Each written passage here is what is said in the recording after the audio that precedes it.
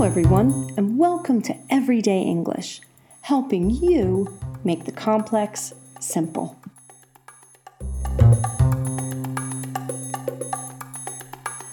My name is Laura Marshall-Say, owner of Marshall-Say English. I help professionals improve their English so they can present themselves to the world with confidence. This new podcast is designed to help you not only improve your English, but help you with your communication skills as well. Right now, people are saying a lot, but not necessarily communicating what needs to be said. How can you make sure what you're communicating is clear and at the right level of urgency? Stay tuned to find out. In the past, the easiest way to introduce change was slowly. This gave people time to accept the changes and to adapt to new ways of doing things. Unfortunately, because of the nature of the current COVID-19 crisis, time is not something that companies or governments have a lot of right now. Decisions have to be made quickly and then communicated to audiences clearly. And therein lies the problem. Let's look at a real case. Recently, The Guardian newspaper ran an article about an ongoing conflict between the UK government and the Travelodge Hotel Group. Apparently, the Travelodge houses homeless families as part of a government scheme. Long story short, Travelodge kicked out all of these families from their hotels when the government locked down the country because of the coronavirus.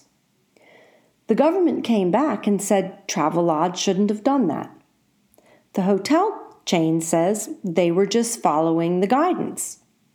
Now hundreds of families have nowhere to live.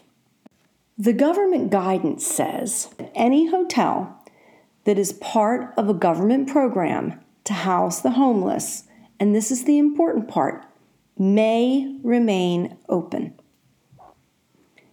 After the hotel chain began evicting residents, the Ministry of Housing sent a tweet in an attempt to clear things up. His tweet went like this: all hotels, hostels, and B&B providing support for people who are homeless through arrangement with the local authorities should remain open and are not affected by the guidance. They should remain open. Really, Travelodge needed to allow homeless families back into the hotel. That's the spirit of the guidance. But people and their lawyers will pick apart these things word by word. And this is where the message can get muddled. Part of the problem lies in the modal verbs used in each of these cases. In the official government guidance, it says that hotels may stay open. We use the modal verb may when we're giving permission. So the sentence isn't saying you must stay open, it's saying you have permission to stay open. A hotel owner could read that and think, okay, I can stay open if I want to, but I don't, so I'm closing.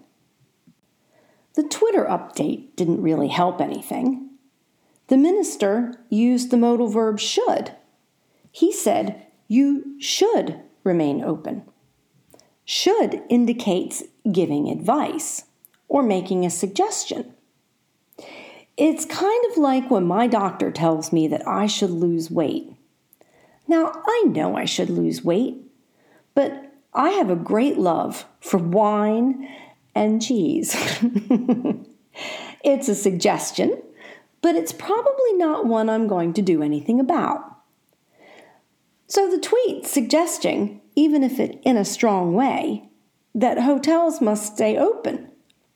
But it gives the hotel owners room to ignore the suggestion in the same way that I ignore my doctor. In a case like this one, where something has to be followed, The only modal verb that should be used is must. The guidance should have read, all hotels must close unless they support the homeless and other vulnerable people, in which case these hotels must stay open. This makes it clear that there is no other option. Now let's look at the letter that the Minister for Homelessness sent to the Travelodge group to try to get the homeless back into the hotel. Truthfully, it's not much better. It reads, "If you have closed services for homeless people today as a result of the measures announced this week, I would be very grateful if you could reverse these decisions as soon as possible." I would be grateful if you could. This is the softening technique I teach my clients if they're asking a colleague to do them a favor. Of course, if you ask someone for a favor, there's always a possibility that they will say no. There is a time to speak through the flowers, as my German clients so beautifully call it. This is not one of them. In a case like this, you are not asking for a favor. You are clarifying an official position, and in doing so, you must make it clear that there is no other option. Instead, the government's letter should have sounded like this.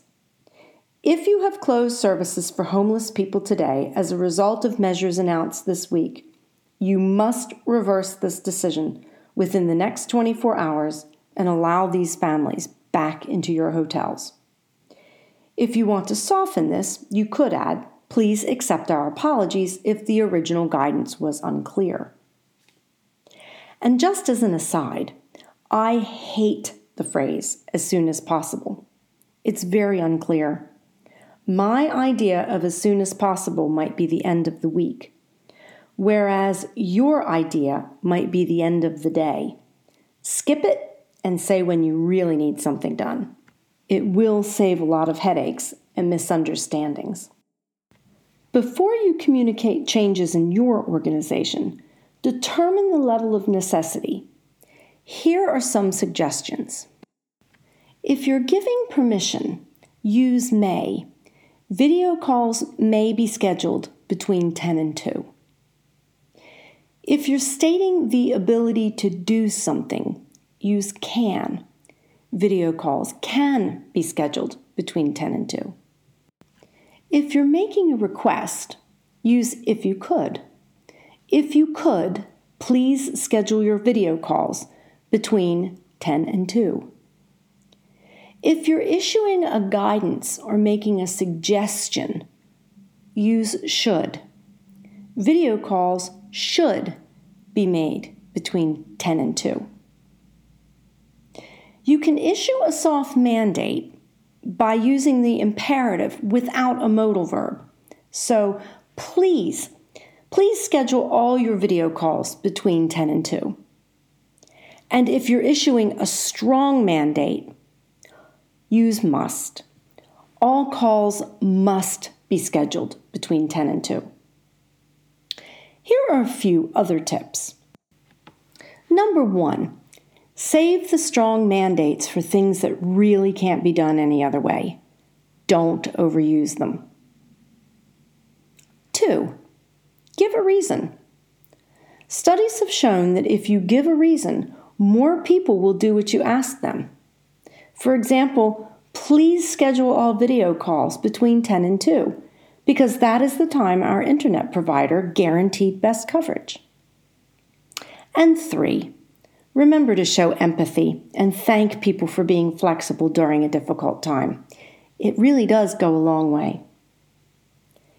Being clear doesn't mean that you have to sacrifice being polite. Being clear means you won't hear angry employees complaining for months on end that no one told us what to do. And they will.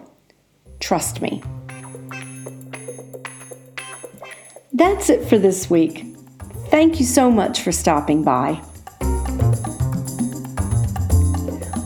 What are your pressing communications or business English questions? let me know. I would love to hear from you. Just go onto my website, www.marshallsayenglish.com, and leave me a message. And while you're there, download my free guide, Top Tips for Conference Calls. Never worry about another conference call in English ever again. See you next week.